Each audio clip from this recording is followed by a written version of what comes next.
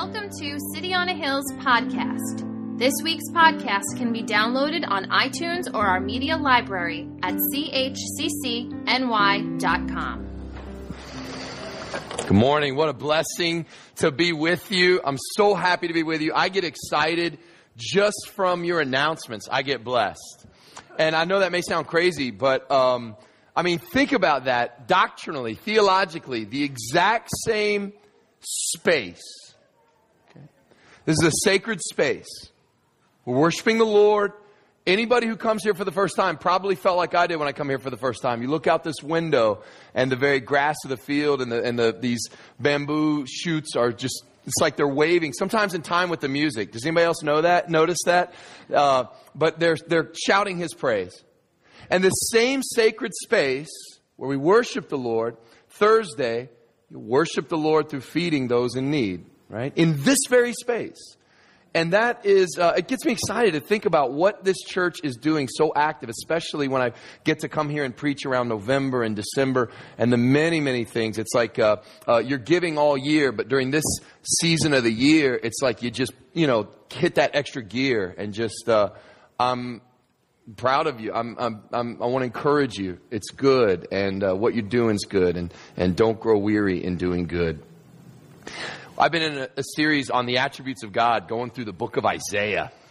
And if you were here several weeks ago, we started by talking about the holiness of God. Isaiah chapter 6, Isaiah sees this vision, the holiness of God. And then the week after that, we talked about the wrath of God. That was a fun one. You might want to go back on the podcast and check that out. If you're having a good day and think, this is a little too good, click the end. To the wrath of God. But we realize the wrath of God is just as important an attribute because the fury of His anger is just the fury of His love. He's against anything that would hurt His precious children. Last week we talked about the concept that God is king. When the nations rage, it's important to remember who is the King of Kings and the Lord of Lords. And this morning, I want to unpack a little bit about what kind of king this king is. So we're still in this one attribute. We're giving this one 2 weeks. And we're talking about what does it mean when we say God is king, what kind of king is He? And so we're going to look at a chapter in Isaiah. We're going to look at Isaiah chapter 42. And so if you have a Bible, open it up to Isaiah 42. Or if you get there on your phone, however you get there, Isaiah 42. And we're entering into this section in Isaiah called the Songs of the Servant. The servant songs. And these are exquisite songs about this coming servant king. Remember, Isaiah is speaking 100 years into the future.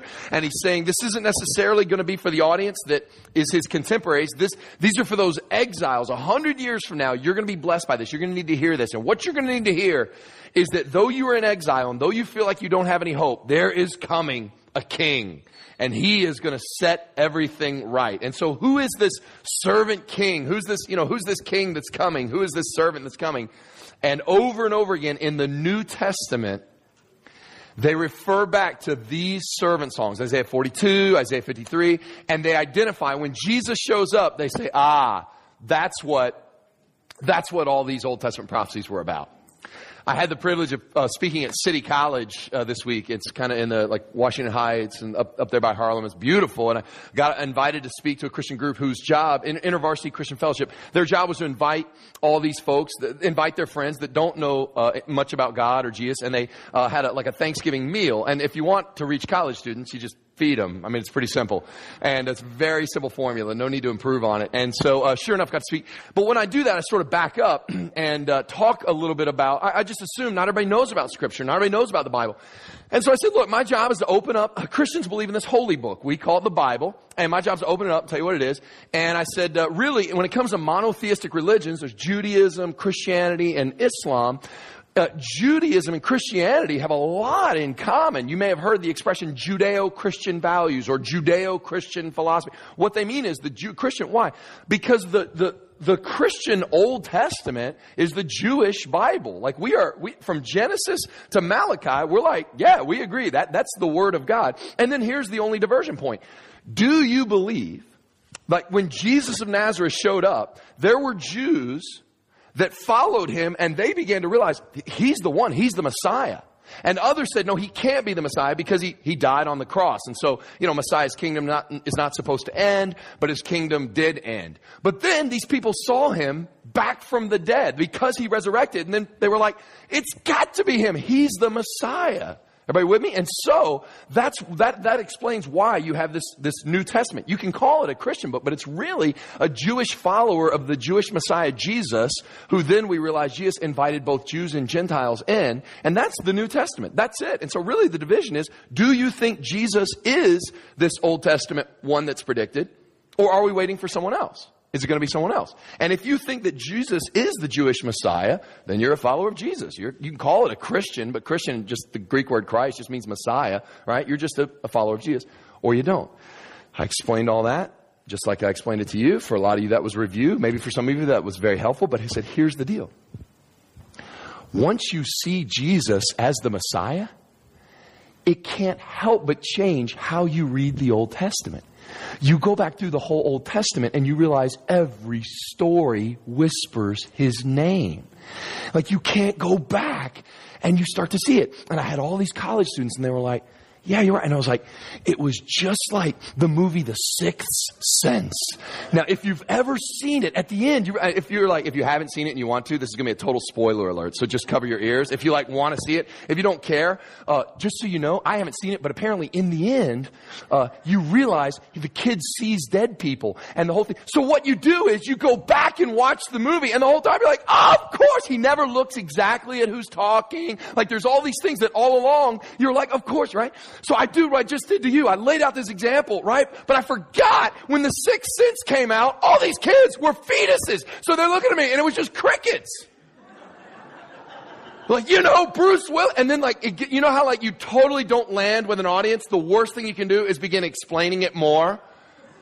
And it just got more and more awkward. And suddenly I was like, I'm so old, and I might as well up here with like a flannel graph and a monkey. I'm here to sell you some snake oil. Like it was ancient history to them. But anyway, the point I wanted to make was that once you see Jesus as Messiah, you go back through and you're like, of course, the tree in the garden where the first Adam fell, the tree on Mount Calvary where the second Adam had his victory. Of course, the son, Isaac, the only begotten son, the son of promise, was lifted, taken up the mountain and sacrificed, but a substitute was found to be sacrificed in his place. But one day there would come a sacrifice for whom he would be and I'm like, was the ram in the thicket named Jesus? Like how obvious could this be? Right, you go back and you see everything. That's what we're dealing with. In Isaiah chapter 42, he begins these songs of the servant. And you can't help it. You can't, when you read, 42, you'll see it. But, Isaiah 53, when he says things like, this person was oppressed and afflicted, but he opened not his mouth. He was like a lamb led to the slaughter. He did no violence, but they made his grave with the wicked. And the Lord was, he was pierced for our transgressions and crushed for our iniquities. And upon him was the chastisement that brought us peace. You can't, as a Christian, you can't go back and look at that and go, that's gotta be him. It's gotta be the one. And so I'll just say at the outset, I believe these servant songs have to be, they're about Jesus of Nazareth. That's who they're pointing to. And the fact that this was written, 700 years before Jesus comes on the scene, it's remarkable. In fact, we learn some things about Jesus from these servant songs that we don't even learn from the Gospels. Some details are filled in. So with all that is set up, what does it mean that we say he is the king? What kind of king is he? And if you're a note taker, I'll give you 3 sort of subheadings. He's a servant king. He's a healing king. He's a suffering king. So one more time, the servant king, healing king, and the suffering king. First, the servant king. Verses 1 and 2. Behold my servant, whom I uphold. Previous chapters, he said, behold these worthless idols.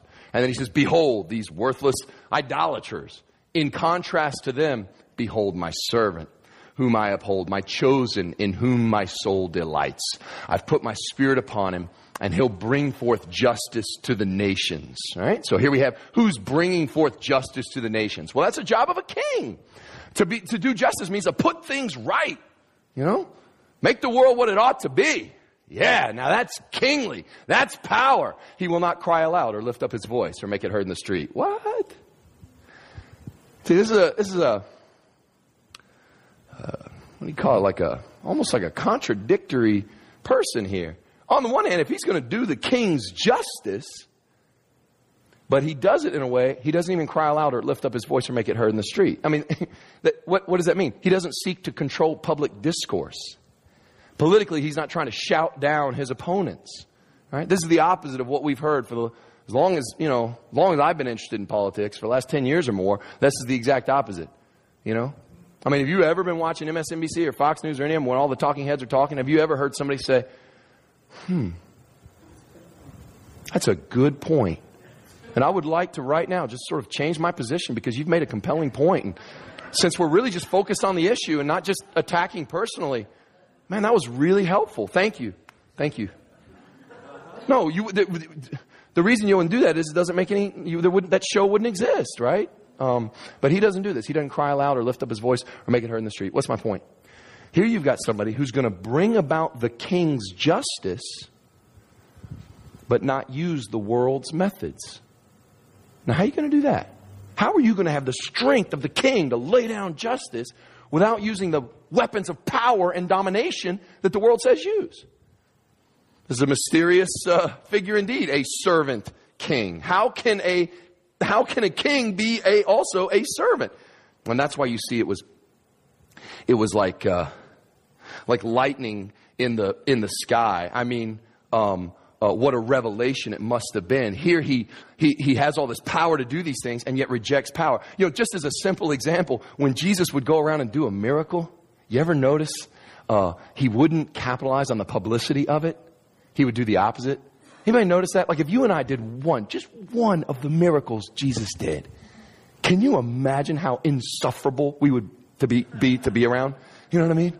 Like every day for the rest of your life, any meal you go to. Yeah, this restaurant has pretty good bread and pretty good fish, but I bet they couldn't feed 5,000. I mean, it would be insufferable, right? It's all you would talk about. Feedthe5000.com. You'd have a book deal. You'd be on Oprah. You would say, look at this thing I can do. And you'd never hear the end of it. Jesus did the opposite. He would do this miracle. He'd be like, hey, listen, I know you had leprosy and that's made you an outcast, but, Badal. Now, I don't know Badal, but he, right? You no longer have leprosy. And what did he do?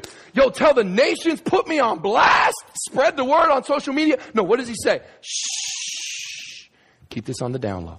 You show one person, show the priest, because he was the guy who could say you could come back into society, right? Show him because you got to. Otherwise, don't tell a soul, right? Keep this, right? He didn't cry aloud or lift up his voice. He didn't use these miracles the way you and I would have used them. What's going on with this? Well, he's king. He's going to establish justice, but he's going to do it in a way of humility and rejecting the power of this world. And that's why it's such a revelation when it's Jesus. You go, like at his baptism, when the sky was ripped open at his baptism, you remember this? The Holy Spirit came down and two scriptures were mashed up together in what he said. If you recall, the skies ripped open and the voice from heaven says, you remember this?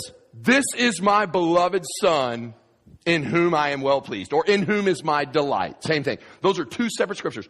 One, this is my beloved son, is from Psalm 2. That is messianic language. That is King David. That is, Psalm 2 is like, while the nations rage, that's my son, and he's the one who's going to bring the justice, right? At the same time, in whom I'm well pleased is right there. It's from Isaiah 42. In whom my soul delights is in whom I'm well pleased. Same translation, right? Just different English words. He's mashed them together. He's the king. He's this servant. Psalm 2 is the song of the king. Isaiah 42 is the song of the servant. And you got him in the same person in Jesus Christ. Can we just worship and meditate on the excellency of Jesus Christ for a moment? Jonathan Edwards, 18th century American intellectual, has this sermon called The Excellencies of Jesus Christ. And I'm paraphrasing here, but he sort of introduces it by saying, you ever meet a truly great person? Unbelievably talented, let's say, or unbelievably wealthy, or they have tremendous power. And then you see that person doing something insanely humble. They make a meal for a sick neighbor and they go and carry it to them. Or they sit down and take time with someone who in the world's eyes would have no importance at all. Not important at all. But they like give all this time to them and they listen to them. They have all this power and they have the world at their fingertips. And yet they do that. He says, how does that make you feel when you see that? I'll tell you how it makes you feel. Their greatness is all the more greater because they don't act great. Right? Like if you've ever met a celebrity and you were starstruck, I don't know if you're into football and you met your favorite quarterback, or if you're into knitting, can't think of if if you're into this amazing, I can't believe I get to meet him. And then they were so humble and down to earth. And you're like, this person has crazy wealth. You went from like, I like them, to like creeper, stalker levels of unhealthy liking them. Why? Because you're like, I can't believe it. They're great, but their greatness is all the more greater because they're so humble about it. And it's in the tiniest, faintest way. That is a glimmer of what you have infinitely in Jesus Christ. He is King of kings and Lord of lords. And he's bending down to wash the disciples' feet. He is servant. He is king. And that closes out that first heading, servant king. But we can't close it out without me putting on my Pastor Joe Lecce hat for just a moment and saying, and what about you? Right? What about you?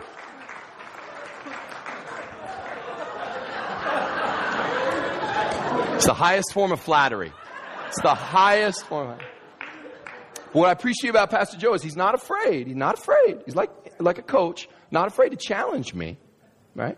And I want to be unafraid to challenge you. What about you? If you follow this servant king, is that reflected in your life? And it's not as simple as you think. Some of you are already naturally awesome at servant, and I'm going to challenge you. You need to grow as a king. And some of you are naturally good at the kingly gifts. And I want to challenge you. You need to grow as a servant. This is who we follow. That gospel should be reflected in our life. So let me ask you, if you're naturally, some of us are naturally very bold and brash. And that's what I mean by kingly. Okay. We don't struggle with, being a big, loud presence. Okay. So you're larger than life. Are you also growing as a servant? Are you growing in gentleness? Okay. Are you growing in tenderness? Are you a person who's tender-hearted? Others of you are so meek and mild and tender. Let me challenge you. Are you growing in your boldness? What I want for us, right? I mean, think about the way Jesus is described in the New Testament. Think about it. Everybody remembers he's the Lion of Judah. And he is. But do you know a lot more than lion? It's totally different animals that are used to be metaphors of Jesus. Lion, no doubt. He's the Lion of Judah and he's on the move. But so many times it's not lion, it's lamb. What about in Luke? He's mother hen. I want to guide Jerusalem under my wing like a mother hen, right? Even at his baptism, it wasn't a war eagle. Oh, it's on, right? No, what was it? A dove. Of all animals to pick, right? You and I would have picked eagle. We absolutely would have gone eagle. Eagle with like missiles coming out. I mean, it would have been awesome, right? Why? Because king, that's power. Instead, it's what? Dove. So is that being reflected in your life? Are you what my dream for God's people is that we would be roaring lambs. Equally known for gentleness and power. Who did that would be, in a small way, would be Martin Luther King Jr., right? We will, like everybody remembers, I have a dream, but a lot of people forget letters from a Birmingham jail. Right? Where, okay, I have a dream. Like everybody remembers like his nonviolence. But letters from Birmingham jail is, we have waited long enough. He was talking to white pastors who was like, no civil disobedience, just be cool. It'll take time. He's like, how much time? He was a roaring lamb. Right? And that's the model. I mean, that's right. That there was a sense of great power and great gentleness held together because he was following his servant king. And so you too are growing in that in your life. Servant king. Oh, but also a healing king. Healing king. This is good. This is the Bible. It's all good. Okay. A bruised reed. You know this verse? Anybody grew up in church, you may know this verse. A bruised reed he will not break, and a smoldering wick he will not snuff out. The old King James. This version, the ESV says, a faintly burning wick he will not quench, and he will faithfully bring forth justice. A bruised reed he will not break, and faintly burning wick he will not quench. What in the world's a bruised reed and a faintly burning wick about? This is such a great metaphor. The word, we must focus on the word bruise, and we'll come back to it again and again before we're done. But the word bruise does not convey in English what it conveys over and over in Hebrew. And the reason is, well, it can be translated bruise, but it can also be translated crush. So when you and I think bruise, right, we think, oh, whew, it's just a bruise, right? We think of it as, oh, that's not so bad. It's a bruise. That's not at all what it means in Hebrew. It means a crush. So a bruise would be a deep contusion by which you had been hit so hard that though the outside you may still be, you're not like severed in two, but on the outside you are so damaged that there has been an internal organ completely crushed. So it's a death blow. You may look good on the outside, but inside you're dying.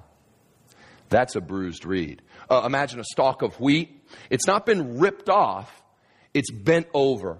And though it's not ripped off, though it's literally not severed, it's lights out for the wheat. It's over for the wheat. It's so bent over, it's done, right? It's a hopeless situation. The idea of a faintly burning wick is it's the last moments before the candle goes out.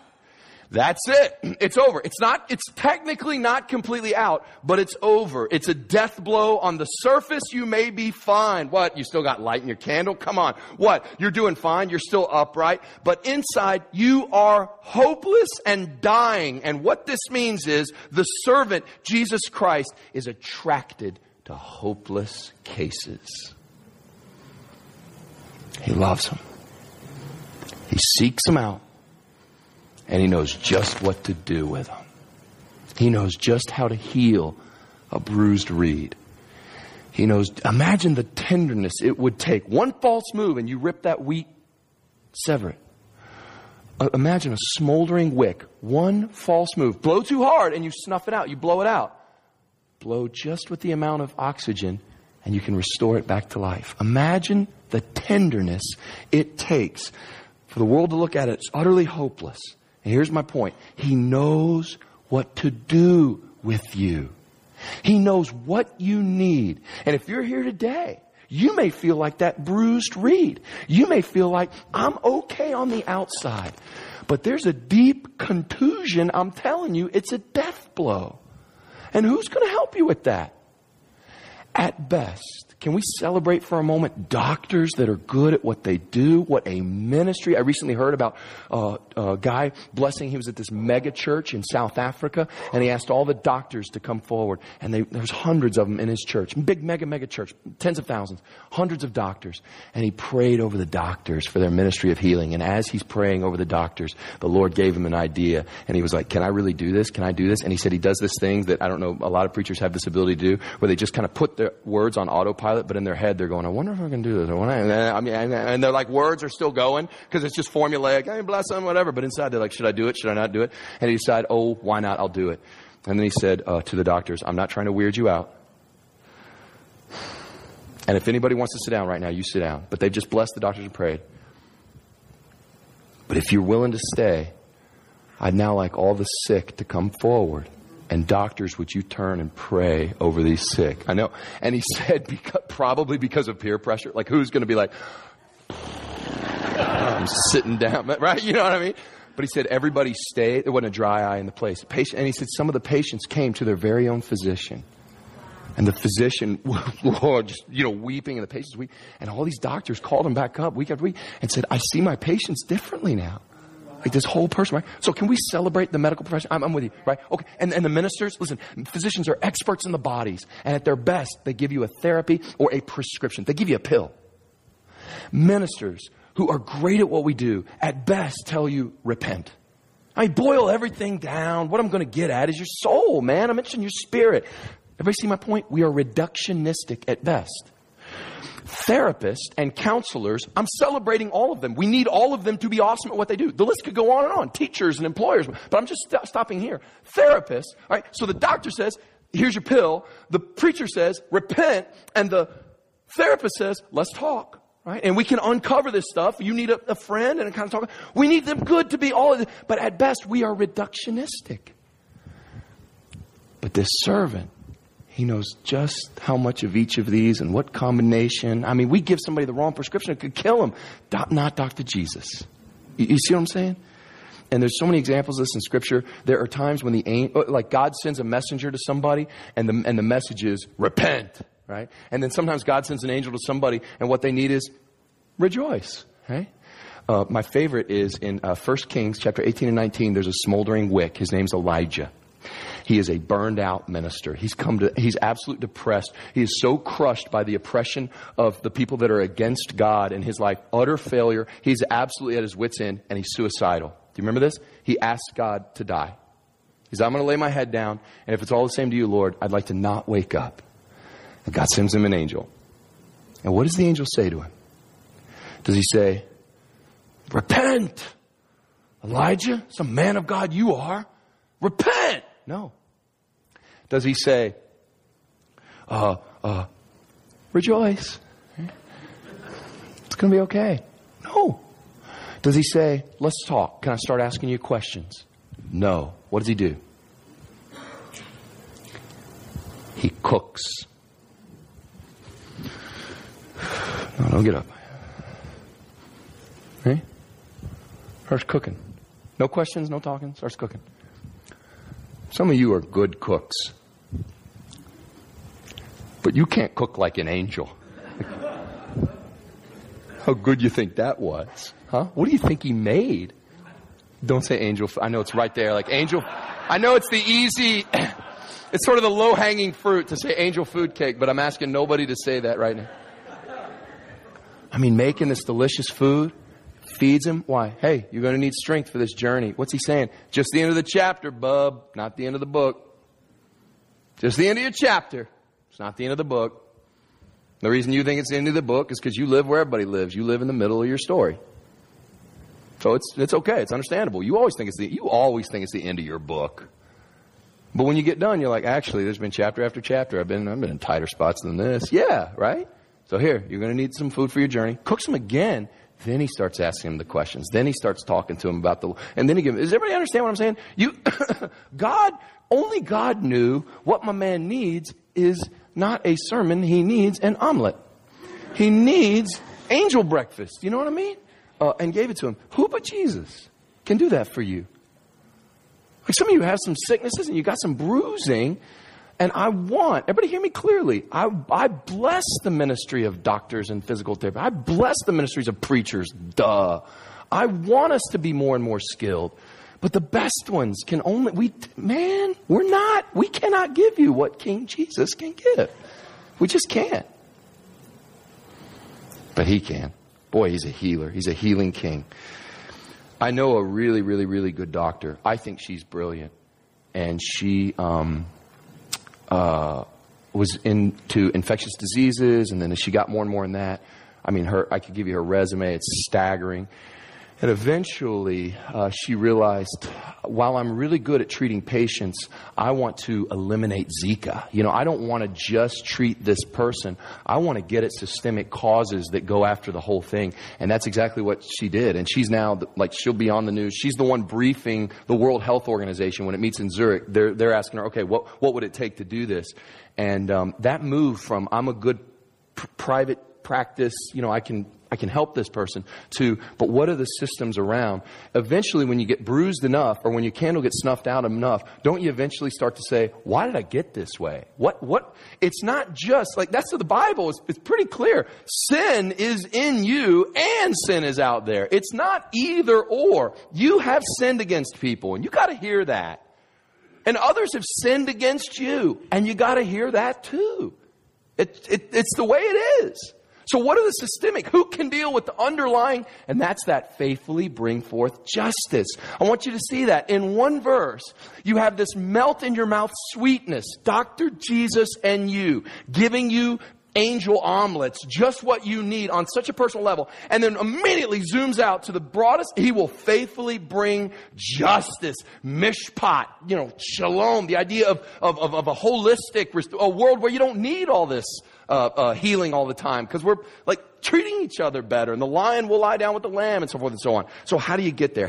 How does that happen? And this is very important. It's a very important biblical theme. If you are familiar with the Bible, you will know it immediately, and you'll appreciate it. If you're not, this is going to be such a blessing to you, because it's going to be like the big picture where you're like, now I see where these little stories fit in. And here it is. If you go all the way back to the beginning, where we lost this justice, where we lost this health, if you go all the way back to the beginning, in Genesis, God puts them in a perfectly just world. We think of justice as like, you did wrong, now you're getting justice. This is more like social justice, in the sense that it's a just society, okay?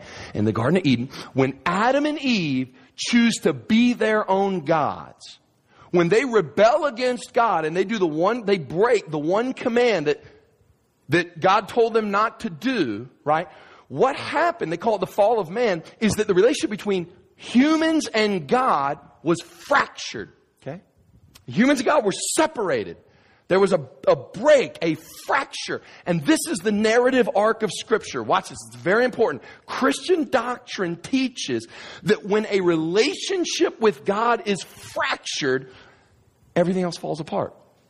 That it stems from and starts with a fracturing of a person's relationship with God. And watch what happens next. As soon as their relationship with God was broken, Adam's relationship, if I may get psychological, Adam's relationship with Adam was fractured.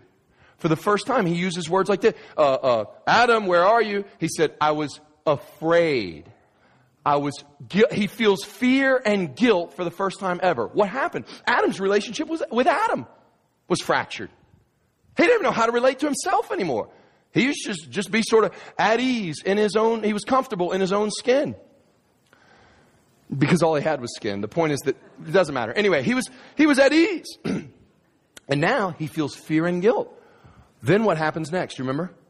Adam's relationship with others, with Eve, was fractured. All because of this fracture with God. God calls them all together, Adam, Eve, and the serpent. And what does he ask Adam? Adam, is it true you did this? But now he says a fractured relationship with Eve. So no longer does he say, it is true, my Lord, I failed you. What does he say instead? First words out of his mouth. The woman that you gave, that you and the woman have a lot to talk about. Right? And poor Eve's like, I'll deal with you later. Like, this is not, right? And even the serpent, everything, even their relationship with their bodies. Now they grow old and wear out. And we weren't going to die.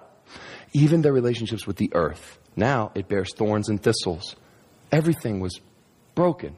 And that's why Christians believe, we'll teach, no matter whether it's counseling or medicine or any sort of preaching, until that relationship with God is ultimately restored, there's little hope for any other relationship, even a relationship with yourself, right? To have any hope.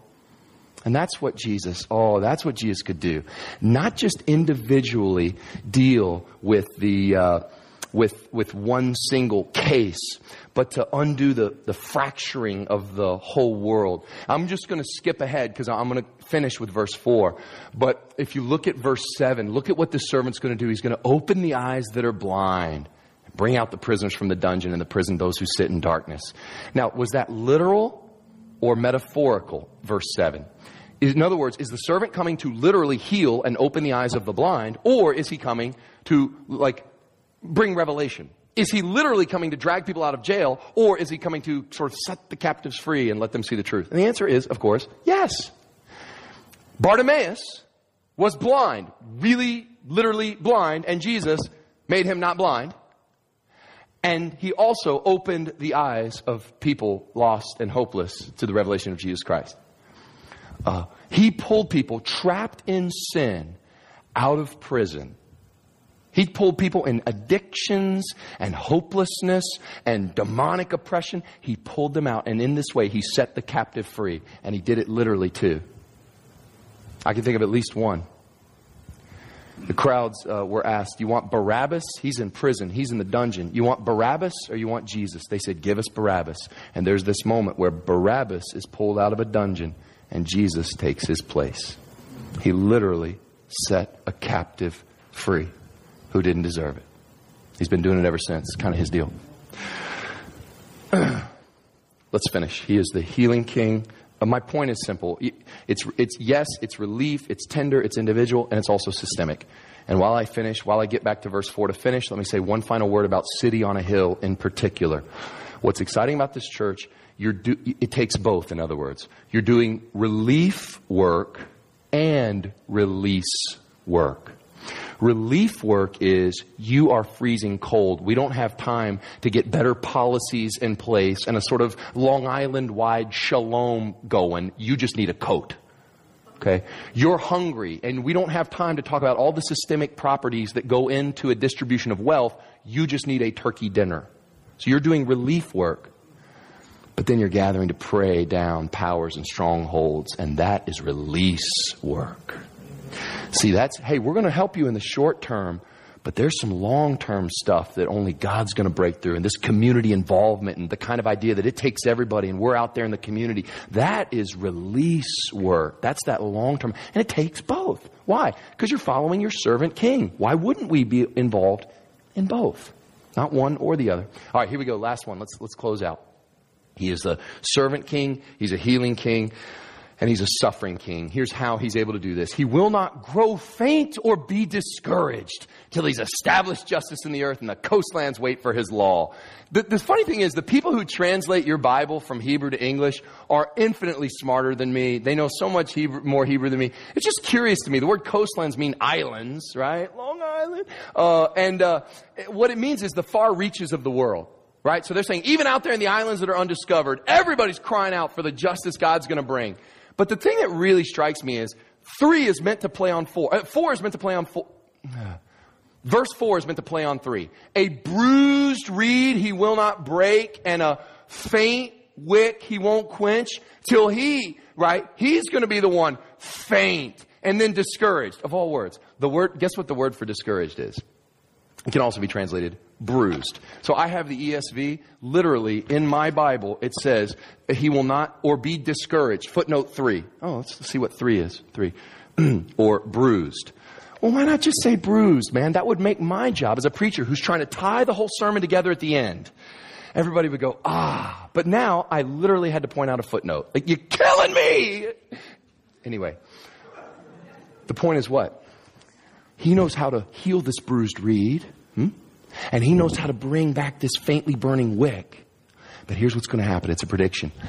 He's going to be bruised. He's going to grow faint and be snuffed out. But it won't stop him. He's still going to bring out justice. What does that mean? It means the reason your bruises can be healed is not because he made them go away. It's because he took them into himself. He's going to be bruised. You feel like your candle is on the verge of being snuffed out? Look to the one whose candle was snuffed out on Calvary's cross. It all goes back to Genesis 3. I told you what he said to the man. Told you what he said to the woman. I left out what he said to the serpent. Interesting little prophecy. Some people, God actually preaches the gospel. Some people point that out. It's like a proto-evangelion. It's like the early first God. He tells to the snake. He says, hey, prophecy for you, snake. Out of the seed of the woman, I'm going to produce this being, this person, okay? And this guy, here's the deal. He's going to bruise your head. And again, bruise means crush, right? So your translation may say, he's going to crush your head and you're going to crush his heel. You're going to bruise his heel, right? He's going to crush your head. You're going to bruise his heel. So there you go, snake. Deal with that, right? Now, for years, you may wonder, like, what in the world, bruise your heel? Like, I don't know, it seems random, right? Like a poisonous snake bruising a heel.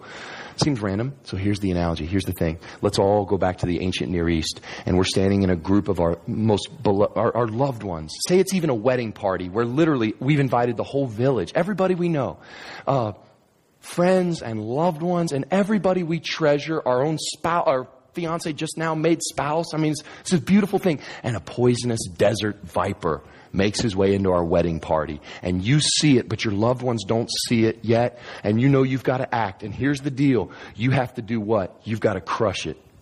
You've got to crush that serpent. But you know, if you go around stomping on a serpent, invariably that serpent can still bite your heel. And when that happens, you crush that serpent. He strikes your heel. What does that happen? The poison. You killed the serpent. You saved everyone you cared about. But that poison went into you. The poison had to go into you for everybody else to be saved. And that prophecy was fulfilled by King Jesus on the cross. He was a suffering king. All the poison and the wickedness and the evil and the wrath that we deserve, He absorbed it in Himself so that we could stand here today praising Him and saying, I was a bruised reed and He knew what I needed. He's the only one who could heal me. I was a smoldering wick, but He could do it. So will you put yourself in the care of Dr. Jesus today? Because you can have a doctor and never go see him or never let him in your world. Isn't that weird when you go to a doctor for a full physical? It gets real. It gets vulnerable, right? Right? A lot of people don't want to get that real with Dr. Jesus.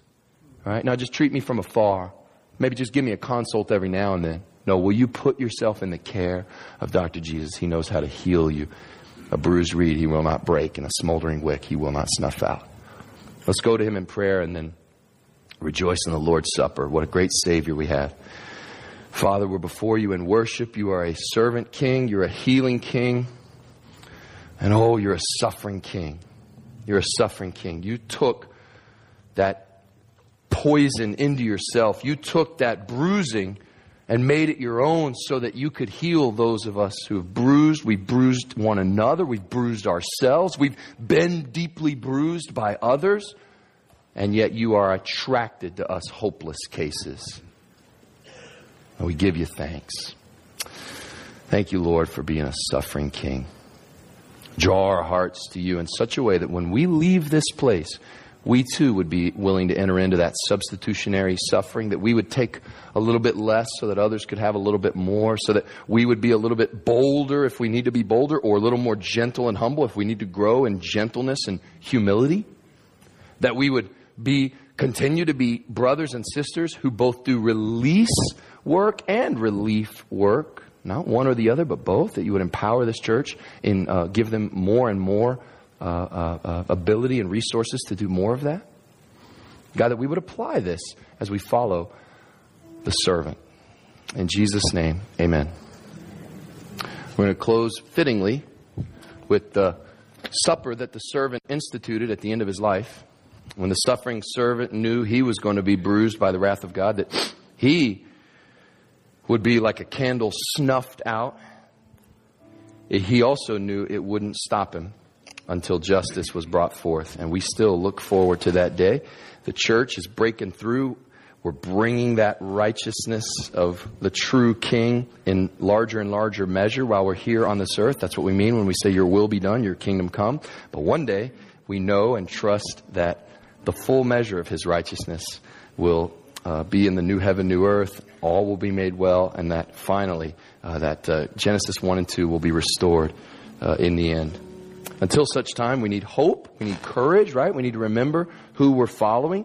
And to that end, Jesus gave us this meal of remembrance. It's a symbol, right? That's why it's not a full meal. It's not like a whole station or big buffet or restaurant. It's a symbol. And that even the idea that we're just taking a little bit reminds us it's a symbol of a meal. And the meal happened the last night of Jesus' earthly ministry. He took some bread and He broke it. And He said, "This is my body given for you. Do this in remembrance of me." And in like manner, He took the cup, saying, "This cup is the cup of the new covenant in my blood given for you." He says, "As often as you eat this bread and drink this cup, you proclaim the Lord's death until He comes." That's what we're doing. This is a church that will continue to proclaim the good news of the gospel. That by His stripes you are healed. Like, this is the forgiveness. This is the good news that the world desperately needs. He didn't just make your bruises go away. He took them because He loves you. And you are loved. You got to admit that we've bruised each other. We're sinners. And at the same time, we got to admit, we are loved to the stars. It's more. It's both. You think you're bad? You're actually worse. You think you're loved? You don't have any idea. Just both. So if you cling to that as your promise and your hope of salvation, come and get the reminder that he told you you needed to have remembrance of what he did and who he is. Thanks for listening to City on a Hill's podcast. For more resources, visit us at chccny.com.